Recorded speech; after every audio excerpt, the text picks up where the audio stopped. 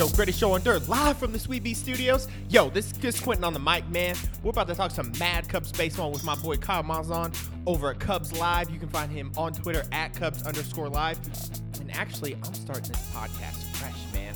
And I'm about to dial him up right now, man. So here we go, dude. Let's call my boy, man. This is big time calls over here. That's what we do. That's what we do on the podcast, man. Make things happen. Oh, shit, man. What's up, my man? Oh, yo, what up, dude? What's up? What's up? Ah, shit, we back, man. All right, man, let me adjust your Dude, we are volume a back. little bit, man. Let's get this thing Mic check, going. mic check. Yeah, I tested a lot of it, man, before we started, man, because it seems like every time we Sweet. have a call, I spend the first 15 minutes fucking everything up. So I'm Dude, like, you're good, let's get man. this thing You lined are up. good. Okay, you are in the red. Okay, give me something again, man. Say something cool. All right, mic check 1 2 3 4 5 6 7 8 9 10. Mic check 1 2 3 4 5 6 7 8 9 10. Mic check, mic check, mic check 1 2 We 3 got you, 4 man. 5. All right, sweet, I'm perfect, sweet. dude. Okay, let's do this thing, man. What's up, Do everybody? this. Greatest Show on Dirt coming to you live from the Sweet Bee Studios, man. And finally, my man is back on the line. Kyle Malzahn over at Cubs Live, Twitter at Cubs_live. Kyle, what is up, my man?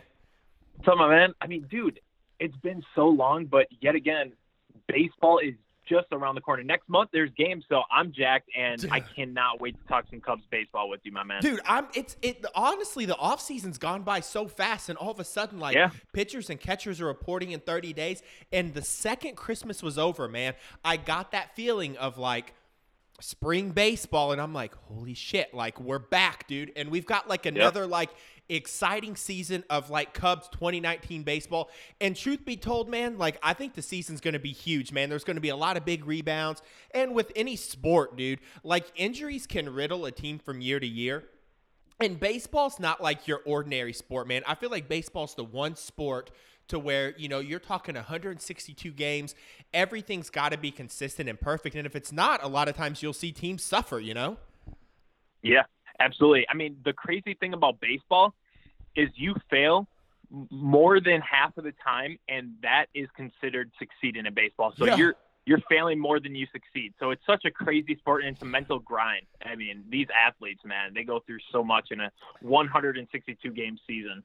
Dude, so Kyler Murray, man, that kid who just won the Heisman for Oklahoma, dude, he went on about, like, after he won his Heisman, he was like, dude, baseball is so much harder to be in there, you know, let alone a 162-game season, plus spring training, plus the postseason, plus off-season work. It kind of doesn't stop, man. It's like you get just enough time off to get married and do your thing, and then, like, you're back at the grind again, dude. Like, it's ultimately, like, it's the ultimate mental and physical game, man, where, like, you can't go out there, like, no disrespect to any other sport, but you can't, like, take a break and rest mentally and then go back out and play your sport. With baseball, like, you have to adjust mentally and physically on the fly because it's so constant. Yeah. I mean, dude, think about this. We're just talking about major league. Can we talk about minor league? You have to go through 3 or 4 steps to get to the major league debt. So instead of when you get drafted out of college, like all these, you know, NFL, NBA superstars, you're going to the pros. And MLB, half of those guys aren't even going to make it. I would say 80% of those guys aren't going to make it. So, dude, it is a grind for sure. Dude, because it's in baseball, man. Like, if you're a first-round pick or even a first overall pick in baseball, buddy, you're getting on a bus. You're going to, like, Iowa or Tennessee or Birmingham or whatever team you're drafted with. Like, you're eating your lunch on a bus outside of, like, a gas station bag because you're probably eating like peanuts and beef jerky. Like, there's no team chef when you're in the minor leagues, man. There's a gas station where it's like, if you buy a pizza, you get a free large drink. Like, that's your meal, man. Like, there's nothing about it, dude. I know. Dude. They also get paid dirt cheap. So, I mean, Crap, dude, it's a grind for sure. Yeah, dude. Oh, dude, so tell me about what you got going on, man. Like, I get on Cubs Live, and you've got, like, dang near 20,000 followers, dude. I'm pretty sure since the last time we talked, you've been on television, actual television. Again, dude, what's going on with Cubs Live, man? Yeah, man. I mean, Cubs Live has really progressed over the last year. You know, a few TV appearances, a lot of podcasting. I have a great team of writers, and Mark Tellerico, he's my co-host of our podcast. He helps me out with a bunch of stuff, but just social media engagement, man. I mean, this past month, this fall, I reached over 5 million people. So it was a huge month for us and a huge year for Cubs Live to grow moving forward. And just my personal life, I kind of want to start merchandise and stuff like that. But I have a lot going on too. My personal life, Cubs Live is kind of a side little business that I do, and I love giving the fan side of reporting to everybody else, letting them know whatever is happening in Cubs baseball, Cubs world, in the fans' eye view, and that's what I think is rewarding. But in my personal life, man, I just finished an internship this past summer with a summer collegiate team. They ended up winning the World Series, got a World Series ring, which was phenomenal.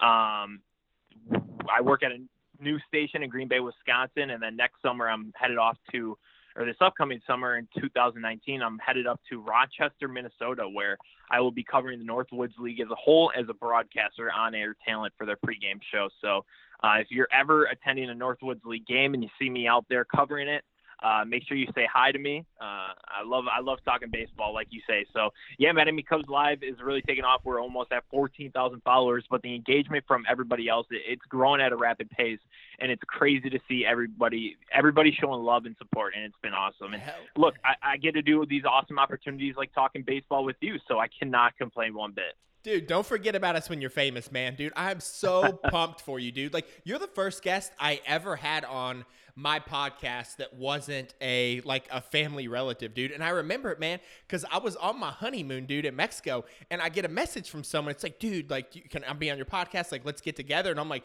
oh crap, this is awesome. And I was so nervous because I initially, I'm recording this podcast, my wife was my co-host, dude, and we would just get on there and goof off. And I'm like, oh shit, man, this is for real. Like, someone wants to be on the podcast, dude. Yeah. So, dude, I appreciate you coming on, man, because you've been huge for my podcast alone, because I've benefited a lot from a lot of your Cubs followers that came over and followed me, because I'll post some Cubs stuff. Dude, and I see the stuff you do on there, man, and your interaction, man, with people on social, dude, it's always up to the minute. It's very consistent. It's very fast, which I think is huge, because what you had mentioned, you just kind of want to be there from the fan perspective. And that's what people get with you, man. It's not this filtered, MLB.com, we're just going to give it to you, in the PR way that we have to. It's real stuff, and that's what I love about it, man. It's cut and dry. It's straight to the point. It's very conversational and interactive, and I love it, man. Following you, dude, is a blast, let alone having you on the pod, dude, so. Hey, dude, I really appreciate it. Dude, when I saw your podcast and your Twitter page pop up on mine, I was like, dude, this is a perfect – I just love the name and the logo and the professional look you provided. So talking baseball with you was a no-brainer for me, and all of a sudden we connect, and we're now Brennan and Dale from Step Brothers. We're best friends. Yeah, buddy. Dude, we just become best friends. After this, we'll watch some Cops, man. Dude, dude. Done, brother. Dude, well, let's do karate in the garage. Dude, yeah. Oh, shoot. Have to, man. I'm a black belt. Did you not know that? Yeah, man. Dude, okay, so let's get into this, man. So the first thing I want to go over is this. So this Cubs team, dude, has so many dynamic players to it, man. Guys that can do so much stuff, guys that have done so much stuff, so much potential that we've already seen and potential that we haven't seen yet. So in 2016, the Cubs World Series victory, dude, Kris Bryant was the guy, man. He won an MVP. Dude, had a 950 OPS, really just dominated the league, man. Was a consistent hitter. He was a guy that could get on base. He improved his eye at the plate so much from his rookie season. And then in 2017, obviously he didn't make as much of an impact, but in my eyes, 2017 was kind of like Wilson Contreras coming out of the woodwork and proving that he had a very destructive bat, proving his defensive abilities, the arm he had. And then in 2018, we saw Javi Baez, dude, when Anthony Rizzo kind of had a slow first half and Kris Bryant was hurt. Javi Baez did what I think Joe Maddon and what every Cubs fan thought he could do, because when Joe Maddon coaches Javi Baez, Javi's a wild dude. On the diamond, he's a loose cannon, whether he's running, defending, no matter what it is. And Joe Maddon would always make it a point to say, I never want to coach that aggressiveness out of Javi Baez. And damn it, we saw that in 2018, because what Javi did was unreal, dude. His ability to play Gold Glove defense with MVP offense was wild. But now in 2019, I'm looking at this going, dude, do the Cubs, who's going to be the guy that's going to stand out in 2019, man? Who do you think, Kyle, is going to stand out in 2019 for the Chicago Cubs? Everybody you just mentioned, broke out at that time. I think in 2019, it's going to be a very telling year for a lot of guys now that Cubs young core is up.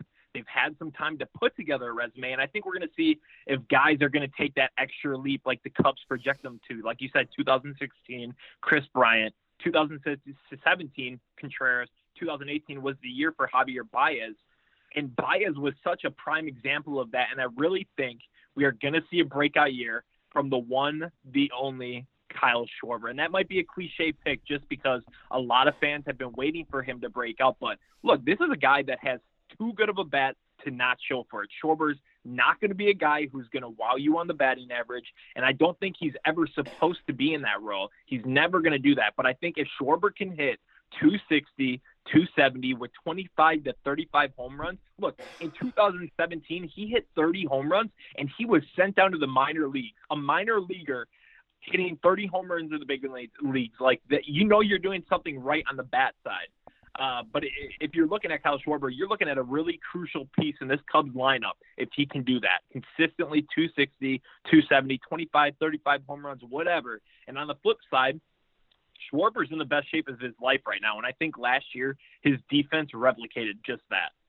Dude, it did 100%. And when you saw Kyle play his defense out in left field compared to previous seasons, and like last offseason, dude, we saw the grind that he put in to get in shape, to develop quickness, to make sure that his knee could handle all of those side movements of the outfield. And I look at Kyle and I say, well, he's got an unbelievably quick bat and he's got power.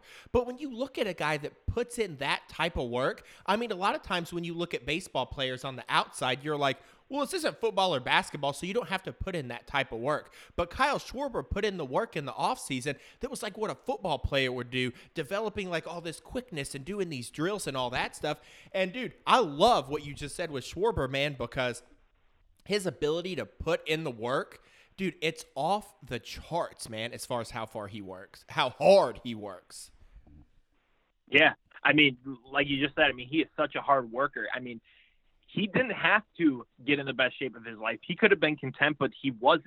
And he stayed motivated. He got in the best shape of his life, and I think he's really going to benefit from that because, look, he's still young. He just got engaged, too, so he has so much life and so much baseball life, too, to really benefit from. And I think we haven't seen the best of Kyle Schwarber yet as far as average-wise, and I think he still has more power to show. He absolutely does. Like you said it, man, young kids. And one of the things that's so impressive about this Cubs team is you look at like, oh, they won 95 games last year. But hold up, they won 95 games last year and so much went wrong. And this is still only 2 years from when these young Cubs broke a 108-year curse. And no matter what's happened, it's beyond impressive that all of these young kids can deal with it, can deal with being on this big stage of winning the most meaningful World Series that anyone will ever see in their lifetime, making all of this money and having all of this change, and to still come out and work hard and not get in the dumps and not shit the bed, but continue to work hard and do that in the face of all of these things that are going wrong. That speaks volumes to me when I look at this team as a whole. And that's part of the reason why, like, I look at this offseason, and actually, let me go ahead and ask you this question, man. This isn't really, I don't know what order this is going to go in, but one of the things I had sent you was we've got this quiet offseason with Theo Epstein. The only guy that's been added is like Daniel Descalso, and you'd have to tell me who else, to be honest with you.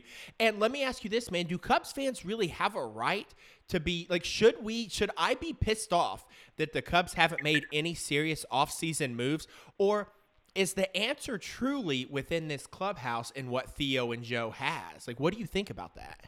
Yeah, I mean, I have a lot of opinions on this, and I know the big talk this offseason has been Bryce Harper, and I'm sure we'll get to that later on in the podcast, which I really want to share my thoughts on that. But should we be upset? I mean, I think Cubs fans have a right to be because they are in their competitive window right now. They deserve to win. And yes, Theo and the front office, the Ricketts family, they have committed to a lot of money between Lester, Darvish, Chatwood, Hayward, whoever it was, Zobrist, bringing in these pieces together.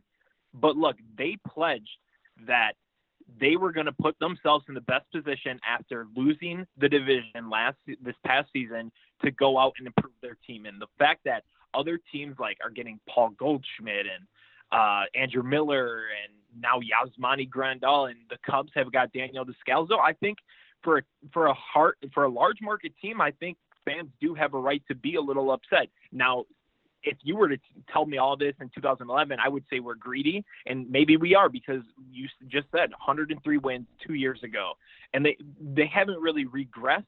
I think that they lost some key pieces from that 2016 season, but they still have their young core, and I think that they can get better from within. But only getting Daniel Descalso in an offseason where other teams around you are improving in your division, Paul Goldschmidt, you're going to see him 20 times this season. You're going to see Yasmani Grandal 20 times this season. It's a little head scratcher. So I think Cubs fans have a right to be, but I think we are a little spoiled too. Dude, I mean, I'm happy to be spoiled, man. But I think you're 100% right, dude, because like I would have looked just like you from 2011 and be like, holy crap, if that's going to happen, like in Theo, I trust, like I'll blindly follow your allegiance. Like you do whatever you want. But like, I think that's always like, that's one of the joys of sport, man, is to watch your team like push and push and push. And, like, as a fan, like, I want more and more and more. And when I see, like, the Cardinals add, like, Andrew Miller and Paul Goldschmidt, I'm like, damn it. And Andrew Miller was, like, a fairly affordable pitcher. And I'm like, dude, like, we could have used that arm, man. Like, we saw a lot of Andrew Miller in 2016, and it was scary, man. Like, he was the most dominant pitcher. He was the talk of the town in the 2016 postseason. But let me ask you this. So what – and we're for sure going to get to Bryce Harper, man, but kind of working towards that, dude, what do you think is kind of the reason why the Cubs are like in this sticking point right now with free agents? Like, is there any part of you that feels like the Ricketts and like upper management, like beyond Theo Epstein, like are the Cubs owners a little frustrated with Theo? Because like, for example, he spent about $186 million last year on Brandon Morrow, Tyler Chatwood, and Yu Darvish. And Tyler Chatwood was basically ineffective the whole year. Yu Darvish was injured and didn't perform when he was performing. Then Brandon Morrow got hurt towards the end of the year. Is there any sort of like maybe tension on that front with the Cubs not wanting to give Theo Epstein the ability to spend more because it hasn't worked out to this point? Yeah, I mean, it's very head scratching because you've seen Theo Epstein going out and spending a lot of money on big free agents, right? And Ken Rosenthal of The Athletic came out this past week and said that the Cubs would really like a shot at a guy like Bryce Harper, but ownership is holding up their front, which means they aren't signing off from Theo going out to get him, which is kind of telling. Maybe there is some tension in the front office going on, and I'm sure this past offseason, the offseason heading into the 2018 season, I'm sure Theo would do a lot different in that front. Whether that's, I don't think it would be more so Yu Darvish. I think Yu Darvish is fine. I think he just had a disappointing season. 1 year out of a 6-year contract. You can't really tell or give worth to that contract yet, but I think that Yu Darvish will perform at above average level. But I think Morrow and Chatwood, and in honesty, like Brandon Morrow was good last year when he was used, but the dude gets injured more often than not. So I think he would do a few things different from this past offseason. And maybe the Hayward deal too. Who knows? It's interesting, man. I don't know what's happening in that front office, but I would love to hear what's going on. Yeah, dude. And I go back and forth on that Hayward deal because I felt like this after we won the World Series, and I still feel like that now, like kind of like what you said, man. I get spoiled, and part of me will sit back and say, Hayward, like what a waste of money.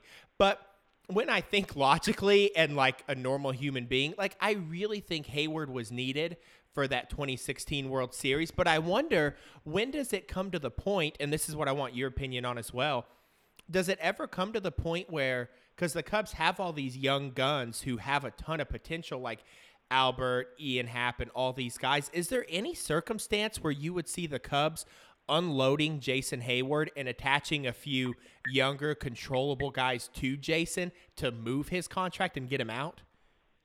Yeah, I mean, there is some absolute positivity in that statement. I mean, the thing with Jason Heyward is his contract is holding him up from being moved. And if the Cubs need to free up money, I think that would be your first starting piece is Jason Heyward and moving him. But where do you move him to? Well, there's one team in the MLB that he does really well against and at their home field, and that's AT&T Park with the San Francisco Giants. So, I mean, man, if Theo can, I think it's becoming more of a reality of moving Jason Heyward at some point, because when Jason Heyward signed, nobody expected him to hit 230, hit 240, and he was going to opt out after his third year, which would be now. But obviously he's not going to opt out, because why would he? He's betting on himself for a guy who's kind of had a rough go the past few seasons. But honestly, last year, Jason Heyward was an average, maybe an above average, just a tad bit player. So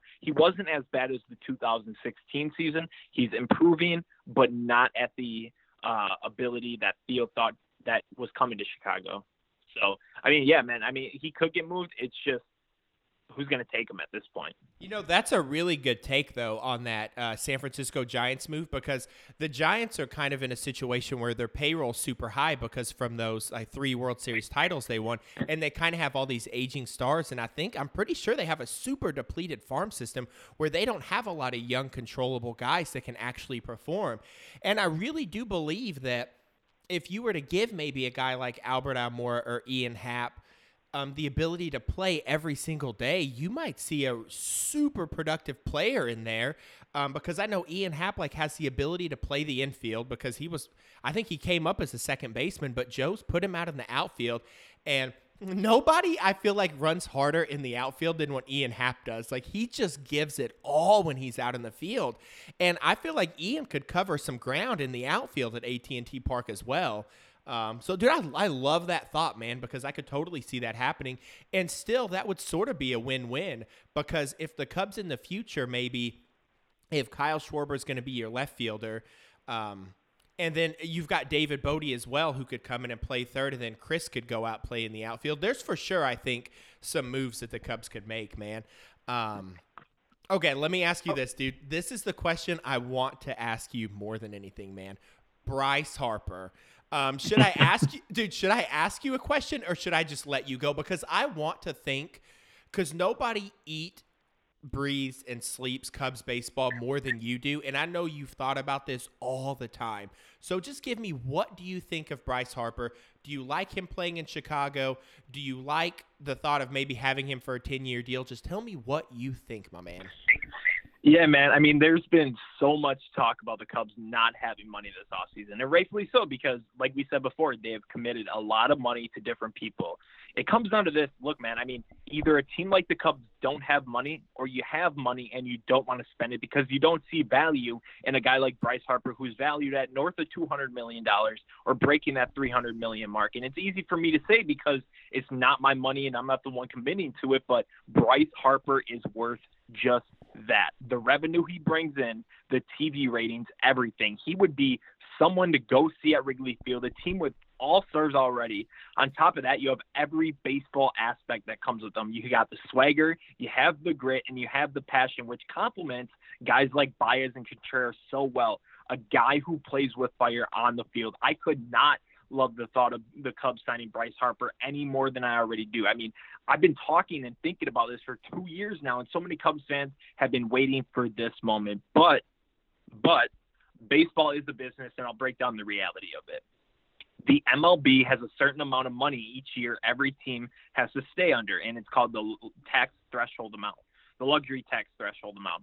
In 2019, teams have to have their team salary under $206 million. And if not, and a team goes over that amount, there will be penalties depending on which tier you go over. You get taxed a certain percentage of amount. You go over that $206 million, and your top draft pick for your following season gets bumped down 10 spots, which in reality, when you're a team in your competitive window, that draft pick should never matter whatsoever. Because in baseball, like we said to start off this podcast, and how it works, you may never see that draft pick. And if you do, it's not going to be years to come. So the Cubs right now are well over that luxury tax amount that's set for 2019, which is, again, $206 million. the Cubs payroll for 2019 with all the arbitration players settled is around $225 million, which they actually saved some money in their arbitration hearings this past week. The big one being Javier Baez. They saved around $2 or $3 million. So if the Cubs were to go out and get a guy like Bryce Harper, they would be well over the top tier luxury tax, and all those penalties, like I mentioned, being taxed, the draft pick being knocked down, were to happen. Now, let me put this into perspective a little bit for Quentin and anybody listening. In 2018, the Red Sox had one of the worst offenses in 2017. They went out, spent big that offseason to get their slugger, J.D. Martinez. You know what happened? He went absolutely off, hitting 43 home runs and 130 RBIs. Now, the Red Sox went over that top-tier luxury tax amount to get J.D. Martinez, so they had to pay an extra $12 million in a result of that penalty. But that $12 million that they had to pay doesn't look nearly as bad when you're hosting a World Series trophy, which they did last season. So let's not forget that the Cubs have around $50 million coming off the books next season in 2020. So if they are restraining themselves from getting Bryce Harper because they are worried about going over that luxury tax for 1 year, I think that would be absolutely wrong of them to do. Where I lie on this, Quentin, look, do I think the Cubs need Bryce Harper to be a contender in 2019 like other teams do? Absolutely not. Do I think the Cubs have some serious improvements from within and can make those? Yes. But do I think the Cubs would be making a big mistake and not making a case for pursuing Bryce Harper? 100%. Players like Bryce Harper don't hit the market that often. And for somebody that likes Chicago as much as he says he does, the friendship he has with Kris Bryant, hell, I would have a contract to him in a blink of an eye. Now, in reality, who knows?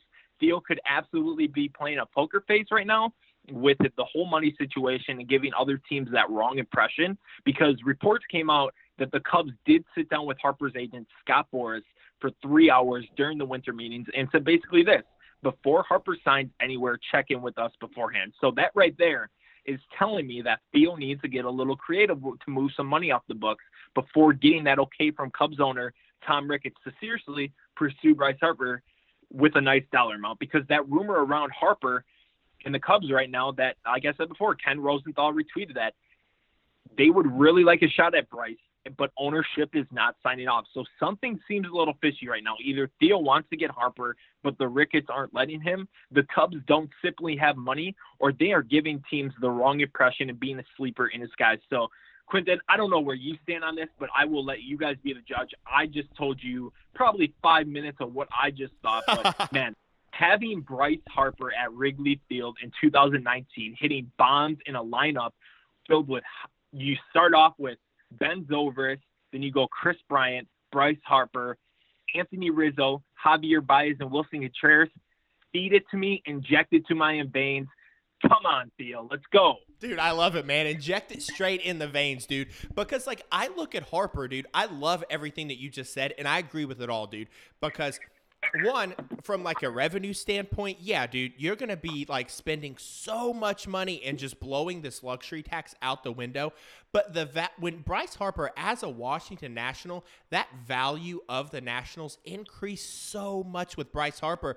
And Bryce Harper is the biggest superstar in Major League Baseball. So you're talking about ticket sales, merch sales, when these TV deals go through, because the Cubs are like working on their own network. I truly believe that return on investment, it's there 100%. Now, I think a lot of guys are like scratching their heads, man, like a lot of fans, right?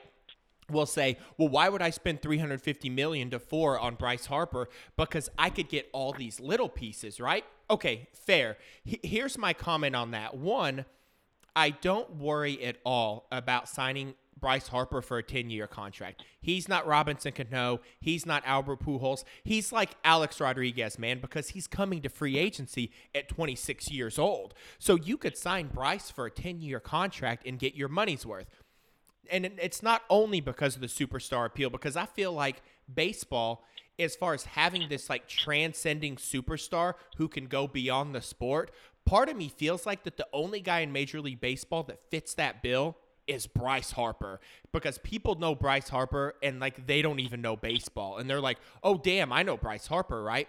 But when I look at Bryce in a Major League Baseball lineup, no matter where he's at in the lineup, even when last year he was batting like 220 and striking out when he shouldn't, I don't believe there's a player in baseball that can affect a whole entire lineup like Bryce Harper can. His impact is so intense. His ability to cause destruction when he swings a baseball, that gets in the pitcher's head. And because you know that about Bryce, where he's at in the order, second, third, or fourth, or whatever, that gets in the pitcher's head, and the pitcher at that point has to treat the whole lineup different. And that's what I feel like with Bryce Harper, is he's the most impactful hitter in a Major League Baseball lineup as far as shaking the pitcher, having the pitcher possibly go off of his game plan and just simply getting shook, but also how that pitcher has to pitch every other batter, because pitchers are truly afraid of Bryce Harper. Like, if you look at a hitter, dude, you posted like 3 weeks ago about Barry Bonds' cartoonish stats. Like, Barry Bonds, dude, he hit 73 home runs and then hit a 370 average the next season to take a batting title. If there's one player in Major League Baseball right now who gets the Barry Bonds treatment, it's Bryce Harper, because he gets walked so damn much. And Bryce Harper's numbers, they suffered last year, but I believe that his numbers suffered because he was getting walked so much, pitchers didn't want to pitch to him. So he was pressing, man. He wanted to do damage. Like, it's in his instincts, dude. Bryce Harper is not a timid guy. Bryce Harper charged the mound and threw punches at Hunter Strickland because that's who Harper is. So you try telling Bryce to go up there and take a walk 3 times a game. That shit's not going to happen, man. He's built to destroy baseballs. So I'm fully on board with a 10-year deal for Harper. His numbers don't scare me because oftentimes people say, oh, well, he's up and down and this and that. Bro, Bryce Harper's been Bryce Harper since 2011, and he will affect a lineup like no other player, dude. I'd sign him, man. No question. Yeah, absolutely. Dude, the scary part about it is you just talked about him not getting pitched to in a Nationals lineup. Can you imagine if he joined a Cubs team? He's going to be straight in that lineup, right in the middle of it, the meat of the order. So the pitchers are going to have to face Ben Zobrist, Chris Bryant, Bryce Harper, Anthony Rizzo, Javier Baez, Wilson Contreras to start off. That's your top 6. You got to pick your poison. Who you pitching to? You're going to pitch to Ben Zobrist and then Chris Bryant and then not pitch to Bryce Harper? Those are 3 guys that can easily get on base for Anthony Rizzo to clean it up. So, I mean, dude, there's just so much to go on with this Cubs lineup if Bryce Harper or whatever to happen. So I don't know what's going to happen, man, but I'm all here for it. And Bob Nightingale has just tweeted out and has reported that Bryce Harper did meet with the Phillies for 5 hours on Saturday. So they look like they're the clean favorite right now. So I don't know what's going to happen. I know the Phillies have a lot of money they can throw at Bryce Harper, and it's going to be interesting. Does Bryce Harper, he's going to have that John Lester effect to the Phillies in 2015 like he did with the Cubs this next season. So he could be the X factor for that team. I don't think he will be an X factor for the Cubs succeeding. I think he's just going to build on that success. So it's going to be interesting. Does he take the money or does he take winning now? Who knows? See, that's what I was going to ask you, man, because I'm looking at Bryce Harper, and I'm wondering if Bryce Harper's if he would just take the most money. And realistically, I would say the Phillies would probably offer more years and more money than any team. Do you think Bryce Harper's like an automatic give me the most money and that's where I'll go? Or do you think there's part of him that's like, maybe that's not what I care about the most? Yeah, it's definitely an interesting thing to think about because, look, his agent is Scott Boras, the Donald Trump of baseball, man. He is a money sucker. So it depends. I think that Bryce Harper really wants to win, but I think that money is a huge part of it too. So if you're a Cubs fan, I think you're rooting on the Philadelphia Phillies beating out the White Sox for the Manny Machado case right now. But so the Cubs' chances of getting Bryce Harper increase just a tad. So it's going to be interesting to see how it all plays out. But I do think that if Washington were to re-sign Bryce Harper and he goes back there, I think it would be a boring outcome. Oh, yeah, I for sure want him on a new uniform. I want him in a Cubs uniform just so I can sport a Cubs Bryce Harper jersey. Like, that's all I want in my life, man. But what's crazy about Harper, dude, you just went into, like, what the lineup would do, right, if Bryce Harper was in it and how pitchers would pitch this lineup, right? It would be the hardest thing to do in all of baseball. Check this out, dude.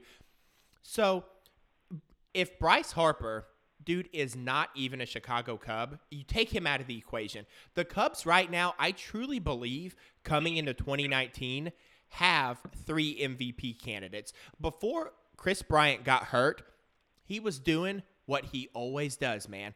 900-plus OPS, slugging, getting on base, taking his walks, the whole 9. Javi Baez did Javi Baez things. We know what he did. And what's crazy, and I found these numbers like yesterday, I think, dude, because Anthony Rizzo, if you look on the back of his baseball card, it's pretty typical, man. Like, he still didn't hit more than 32 home runs, and because he slumped so much, he batted like 270 or 280 with like 25 home runs, right? Anthony Rizzo had a weird season last year. But check this out, dude. Anthony Rizzo's second half, he had a 420 on base. He batted 329 in the second half and slugged 550. His weighted runs created plus was 4th in the National League and 7th in all of baseball. So if I'm looking into 2019 and I'm saying, well, I know Bryant can win an MVP, because in my eyes, Chris Bryant is the Mike Trout of the National League. He's consistent. He's going to come out. He's going to turn in like a 7 or 8 WAR, high batting average, the whole 9. And then Javi Baez, we just saw what he did. But sneaky in there is Rizzo's second half. And I'm like, damn, if you got these 3 guys that are on coming into 2019, yeah, what you said, the Cubs don't need Bryce Harper. But if the Cubs will just spend this year, and I don't remember what the number was that you just said, but they're going to have payroll relief after the 2019 season. Let me ask you this, man. Is there any chance that the Cubs go ahead and sign Bryce Harper without possibly moving like a Jason Hayward type contract? And maybe couldn't they just worry about that next year and just move contracts in the offseason? Yeah, I mean, like I said before, they have $50 or $60 million coming off the books next year with Ben Zobrist leaving the Cubs in his contract up. So I think that they have a lot of money, and they could sign Bryce Harper to go over that luxury tax for one season, and they could very well not even have to move a Hayward player. But I think that the outfield would be way too plagued, and I think you're having young guys who aren't getting the playing time that they deserve in their point in their careers, like Albert Almora and Ian Happ. I think they deserve playing time, and I think at some point, if you have all these stars on your team, you need to trade them. And maybe you trade a guy like Ian Happ or Albert Almora. If you have Hayward and Bryce Harper in your everyday lineup, in your everyday outfield, you trade them for some bullpen pieces, because the bullpen right now is a very large concern for the Cubs, with Brandon Morrow missing the first start of the season. So, I mean, look, dude, it's very well could happen. But I think if the Cubs were to get a guy like Bryce Harper, they would definitely move some pieces.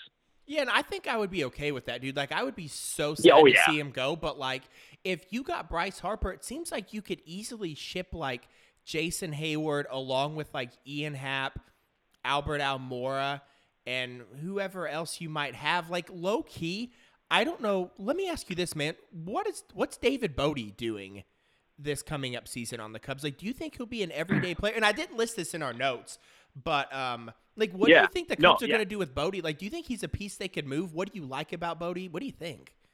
Yeah, it's interesting. I think that David Bodie will not go anywhere.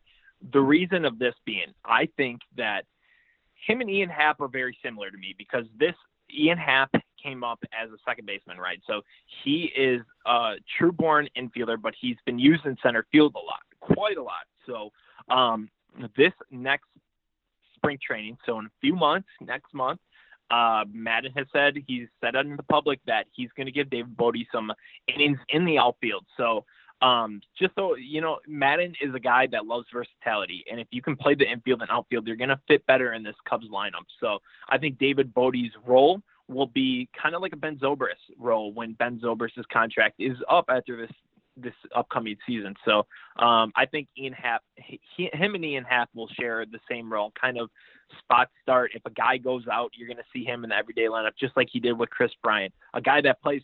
Dude, look, I mean, the thought of it is David Bodie, 6 years in the minor leagues, finally got his shot, filling in the role for Chris Bryant, an MVP, World Series Rookie of the Year type caliber player. And he was an above average player. He played above average defense at third base, and he came through so much for this Cubs team. And obviously at some point, pitchers are going to figure him out. And they did last year, because he struck out a tremendous amount down the stretch, but I think you're going to see him in a utility role now that he's going to get some innings in the outfield. So that's another thing that you should watch for in spring training is David Bote getting innings in the outfield and how he really reacts. Yeah, dude, because I'm super dude, I love David Bote, man. Like when he dude, the walk-off grand slam on Sunday Night Baseball was huge. And honestly, I just love his story, dude. Like what you had talked about at the beginning of the show about like guys having to go to the minor leagues, and it's not like other sports where like you're all of a sudden with the team.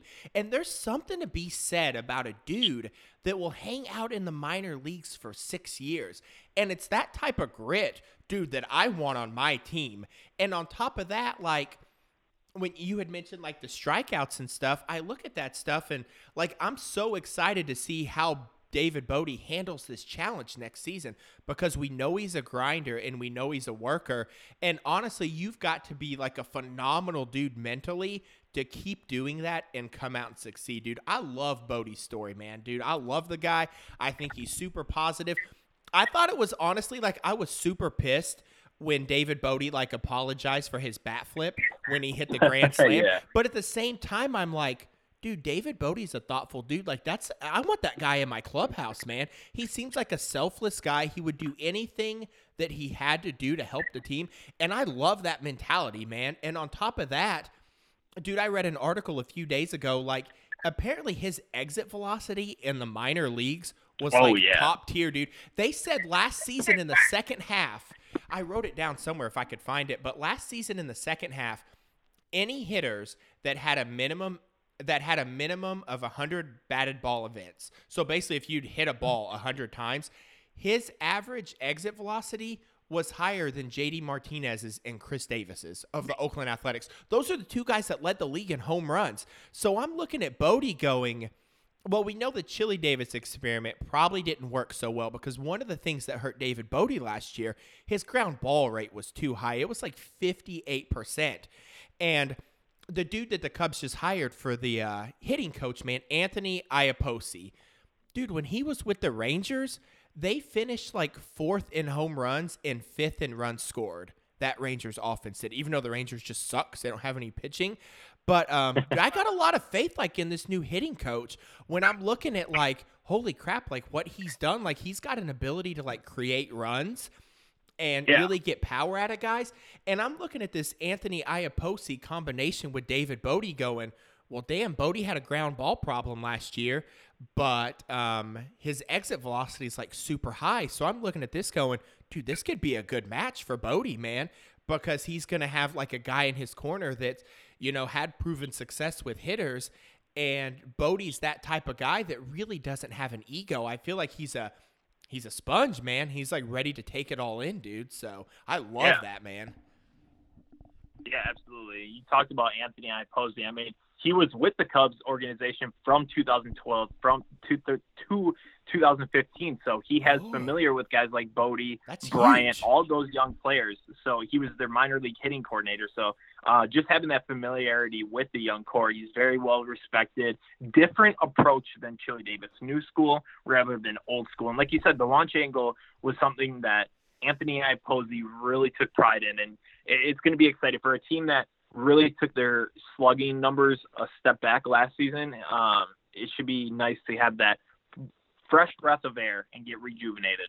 Yeah, because I see what Chili Davis was trying to do last year because there's a lot of talk, like, is launch angle the way to go? Like, you know, maybe people need to hit more singles. And I've been obviously an advocate for guys, you know, situational hitting more, putting the ball on the ground and trying to get singles. But it almost looks like what Chili Davis was trying to do last year almost proves that you kind of have to put the ball in the air and play to launch angle because with, you know, defensive shifts and all of the data that these teams have on like where players are going to hit the ball, I guess you really just have to get down to the launch angle, which is part of the reason, like I kind of expect this Cubs team to just go back to where they were offensively in 16 and 17 because, you know, they tried something new and it just didn't work. And I get it, man. Like, I love line drives. Sometimes I'll even get frustrated with guys when I feel like a single would do the job, but they put the ball in the air. But I guess with defensive data, man, you've just got to put that ball in the air. Yeah, absolutely. And here's an awesome stat from Anthony Iapoce, because if the Cubs didn't do it enough with Chili Davis, you're getting a guy with Iapoce for the Rangers. Rangers hitters last year placed 10th in the MLB in barrels/plate appearance in 2018 at 4.7%. Can you tell me a Rangers power hitter other than maybe Joey Gallo? I really can't. I mean, they placed 10th in the MLB. So now that he's coming over to the Cubs, and just in 2017, they placed second in the MLB under Iapoce at 4.8%. So you're coming over to, if you're Iapoce, you're coming to a very sluggish Cubs team that's looking to get their power numbers back, and you're right in the middle. So launch angle and execution with the talent that they have on the field is going to be crucial. Dude, they could really like sock some home runs, because if you start at the top, like Ian Happ, his rookie season hit 21 home runs and he wasn't an everyday player. Javi, Chris Bryant, Anthony Rizzo, like there are a lot of guys on this team that have 30 home run potential. So I know last season, the Texas Rangers set the record. They had 9 guys hit 17 home runs or more, and that was a major league record. I wouldn't be surprised if this Cubs team beats that record, because there's so many guys on this team that have power. They just have to hit for it and hit efficiently for it. So that's huge, man. Those Texas Rangers numbers sound like phenomenal, because, dude, I only know Joey Gallo. I couldn't tell you anyone else. So it sounds like he just did a bunch of damage in Texas with like a bunch of no-name dudes who could bench press 300 pounds. And it's like, let's hit some balls, man. That's wild. Yeah, man. I mean, it's very intriguing. And now that he's coming over to the Cubs, it's even a little more intriguing now. Dude, okay. So last thing I want to get into, man, I want to talk about the starting rotation. Boy, I don't even know where to start, man. I guess I want to start with Yu Darvish, man. His Steamer projection has Yu Darvish going 139 innings with a 3.75 ERA and 157 strikeouts. So 157 strikeouts in 139 innings and a respectable ERA, but only 139 innings. Let me ask you this, man. What do you think Yu Darvish is going to do? Do you think he'll pitch better than he's projected to go? You know, I'm going to be a little pessimistic here and say that Darvish does a little worse than his projections. And why I say that is because anything that he exceeds will make me happy, and maybe other fans too. So you expect a little bit from a guy who's coming off an unexpected season, an injury-plagued season, and any good that he does, you become happy with. And I'll be happy or satisfied with a 145-inning season, 3.9, 4.2 ERA, somewhere in that ballpark, with 140 strikeouts. And anything better than that, I will be okay with, as he is the Cubs' fifth starter, I would think, on this rotation. Yeah. And we're talking about a team that has Yu Darvish as their fifth starter, and it's pretty crazy to think so. Anything, I think, a little pessimistic here, but I think he does a little worse than his projections, but anything that he exceeds will obviously make me happy. Yeah, because if he can pitch to like a 4 earned run average and get like 130 to 150 innings, I mean, I would like to see him pitch more than 139. Like in my head, like if he could go 150, like I would be cool with it. But I also wouldn't be surprised, because this Cubs team, I mean, they have 7 guys that can start. Like when you factor in like Mike Montgomery back, who was a productive starter last year, and then like Tyler Chatwood, which, so help me God, he throws a baseball like a wiffle ball, and if he could reel that in, it's nuts to look at Tyler Chatwood and how many guys he walked, but like how many runs he still prevented. And I'm like, dude, like he could be really good if he'd get his stuff together, man. It's wild, dude. Yeah. But he played with a lot of fire last year. Dude, he did. When I went to Wrigley, man, we were there 2 games, I think, last summer, and one of the games is where he pitched, dude. And I could tell, dude, that guy was determined, man. I don't believe for a second like he was down on himself. He didn't look like he was out there ready to quit, man. And it goes back to, like, you know, what I was saying about Bodie being in the minors for so long, dude. I think Tyler Chatwood's kind of that guy. Like, I've made fun of him for walking so many guys. Like, have I tweeted he walks more people than a crossing guard? Yeah, probably so. But, like, dude, like, his demeanor, man, he looked determined, dude. He didn't look down on himself. He didn't look upset. He's not a quitter. But, yeah, dude, So, I mean, yeah, I could totally see. I agree with what you said, man. If Yu Darvish can just be somewhat productive, I think his storyline, personally, is like one of my favorites, possibly like of 2019, man, because like to me, one of the greatest things in sports, man, and we see it like in every sports movie, is when you've got like an athlete who's not supposed to do something because he's failed, because he's in the dumps, because nobody thinks he can do it, and then all of a sudden he does it. Like, I really, really hope that's the case with Yu Darvish. Like, I could see Yu Darvish, like, pickling the beast. You know what I'm saying? Like, this is his, like, Benny the Jet Rodriguez moment where it's like, hey, like, I'm going to do something that everyone thinks I can't do. And if we could, dude, I want him to do so good. But just mentally, man, like, he kind of scares me a little bit because I know he's been through so much. But, like, me personally, man, I think he can match that Steamer projection. I don't think he'll have an ERA above 4. And here's why, man. Because what you said totally makes sense. So, like, I'm not saying, like, you're wrong. But when Yu Darvish, okay, so he had a really good season where he struck out, like, 277 guys. And then the next season, like, he had Tommy John surgery, so he didn't play a full season. Then the next season, he came back from Tommy John surgery, pitched another half a season, so he had, like, an oddball year. And then in 2017, he had to deal with a trade halfway through the season. So, like, my old-style the beer's half full mentality with Yu Darvish is he could possibly be better than his projections just because he hasn't had a steady season. You know what I'm saying? And it's like, since Tommy John, like, he hasn't had anything consistent. Like, they cut his elbow open, so he pitched half a year and then pitched half a year and then got traded and then went to the Cubs and, like, had all these expectations of a $126 million contract and then had to get his elbow cut open again. And I'm like, dude, maybe there's something to this, man. Because, like, I think of myself is I always try to put, like, sports stuff into, like, normal people's terms. And a lot of times, and I'm not saying you did this, man, because if he does what you said he does, he's great, dude. So, like, to lend and to add credibility to, like, what you said, I think he can be productive because somewhere along the lines, dude, us as fans, we expect athletes to be immune to, like, normal people's shit, right? Like, when I went back to work, like, after the holidays this past year, like, I didn't want to do shit, man. I had been binging Netflix and drinking beers at 3 p.m. all day. So all of a sudden I had to go to work and I can't wear pajamas and watch The Office reruns all day. Dude, I'm not about that, man. Like, so the work I did after the holidays, like, it all sucked ass, dude. I'm building these marketing campaigns and, like, they're garbage. And, like, so, like, I look at Yu Darvish and, like, any other athlete and I'm like, dude, people that, like, shit on Yu Darvish and say he can't pitch well, like, even, and like I said, dude, to steer back on this, man, your pessimistic approach to Yu Darvish is still very productive for a pitcher, man, because if you can pitch to a 4 earned run average, dude, that's good, man. Like, that's good because that tells me you can go out, because if a pitcher pitches a quality start, that is a 4.5 earned run average, which is 5 innings of 3 earned runs or less.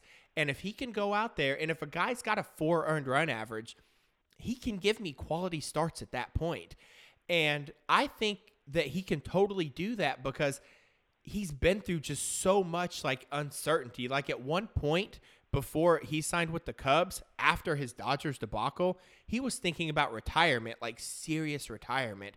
So I know, like, there was a lot there with, like, just this isn't working, man. Like, I can't pitch a full season. I get traded halfway through the year and I suck. Like, so, man, dude, yeah, I like Yu Darvish, man. I think he can be semi-productive and he can give 125 innings and a 4 earned run average and build his, like, confidence up for the postseason, because that's what it's all about, man. You know, you can be Clayton Kershaw or whoever and have phenomenal regular seasons, but, like, I want to know what you do in the postseason, man. Like, Jake Arrieta, and he was his last year of a Cub was, like, 2017, right? And his regular season wasn't that good. He had an earned run average really, really high 3. But hell, when he got to the postseason, he had 2 starts, threw about 12 innings, and had a low 2 earned run average, man. And I think if the Cubs can do that with Yu Darvish, you know, they don't have to put you out there and say, hey, give us 180 innings. No, because we got 7 starters, man. And, Tyler and Mike, they can pitch out of the bullpen and they can come back and start. So with the Yu Darvish thing, man, I'm like you, man. I like it. And if it's less than that, I think that's still a great showing for Yu Darvish. Huge, bro. I'm very, very much so rooting for Yu Darvish, and I can't wait for him to get back in the mound. And Theo said he's ahead of his program, his throwing program, and he's looking great. So I'm looking forward to spring training to see him and see what he can do. All right, man. Well, I think we've been over everything in the world, man. A lot of info, a lot of stuff has been going on this offseason. And it's crazy because this is an offseason that's been so quiet. The largest signing for the Cubs has been Daniel Descalso. And the past 4 off seasons, they've had that big guy that they've signed. And this year it hasn't been it so far. Will Bryce Harper beat the guy? Who knows? Well, I guess the listeners, if you're still listening, 2 dudes just talking baseball, you'll have to stay tuned, Dude, as soon as he signs, man, dude, it keeps me up at night, man. I refresh.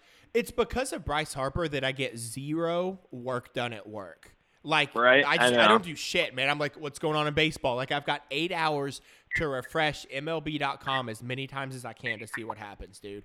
Yeah. Dude, well, let's wrap this thing up, man. The only thing that I didn't do, can I tell you this, man? You know how the Cubs have Brizzo? Yeah.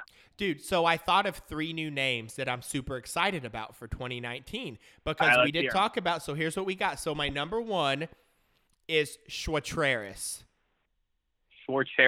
Schwartz, because Kyle Schwarber, you mentioned that Kyle Schwarber can have a good year, and then Wilson Contreras, who kind of had an off year. So I've blended, because I'm a writer, Schwartz for Schwarber and Wilson Contreras. Now, number 2, because we've got Ian Happ and Albert Almora, who we both think would benefit and can be really good players for the Giants or the Cubs, Hal Mora. Just a simple Happ and Almora. You'd have Hal Mora. Or one of my favorite ones, man, because I like the way it looks on paper, is Hayodi. It sounds like Star Wars, but you've got Jason Hayward and David Bodie. You've got Hayodi. So if I can end it with anything, hey, we're looking for Brizzo, Schwartz, Hal Mora, and Hayodi to make this thing happen, man. Hey, what about this one? Bryce Krispies. Dude, that's the best one ever, man. Bryce Krispies, baby. Yeah, dude, you tweeted me one day and put Bryce Krispies on there, and I was like, dude, that's the ultimate. That is the best sports nickname out of anything that's ever existed on there. That's prettier than the Mona Lisa, man. Bryce Krispies, because I love the cereal, but I also would love to see Bryce Harper and Chris Bryant. I might just move to Chicago, dude. Pack my stuff out, bring the wife. Do it. If Bryce Harper signs with the Cubs, that's a dynasty I have to be a part of. I'll quit my job. Summer in Wrigley. Dude, I'll beg for money on the side of the road. I'll just do whatever I got to do, man. Drain my 401k. Right. Dude, I honestly, what I could probably do is fake my death and get the life insurance money. Yeah. And then my wife would just be like a widow. And then we would take my insurance money and just be a part of the Cubs dynasty. Because as long as they don't throw me in jail for 10 years, if I could just fulfill Bryce Harper's contract, I'll go to prison after that. You know what I'm saying? Yeah. I just want to be there to watch Bryce Harper hit day game home runs, and then Chris Bryant hit day game home runs right after Bryce Harper just hits a home run. And I'll take prison for it, man. I don't know if I want to be in a Cook County jail. That kind of scares me a little bit. Yeah. But shit, man, I'll see what happens. I might start a GoFundMe tonight to see if we can raise about $300 million to send it to Tom Ricketts, Dude, see if it can happen. Dude, I would pitch in a significant amount on that. I'd sell my car. I'd sell my car for it and just ride a scooter on the interstate and risk my life, man. It tops out at 45 miles an hour. People say, "Are you an idiot or just trying to save the environment?" I'm like, neither. I'm trying to get Bryce Harper to be a Cub, so I sold my car. You're welcome, guys. So I'd be saving the environment. That is hilarious. That's what's up, dude. All right, man. We'll let it go, hilarious. Kyle. Again, I'm going to plug you, man. Find my boy Kyle Malzahn over on Twitter at Cubs_live. Also, his podcast, Cubs Live, is on iTunes, SoundCloud, and yeah, man. You have a Facebook page, too, you post on sometimes, right? Yeah. So look him up, guys. But otherwise, thank you for listening, Kyle. Thank you again for being on the podcast, man. Dude, thank you so much, man. I love talking Cubs, and I can't wait to talk more when Bryce Harper has signed. Deal? Yeah. Come on, Theo. All right, man. Take care, guys. Have a good weekend. I appreciate it.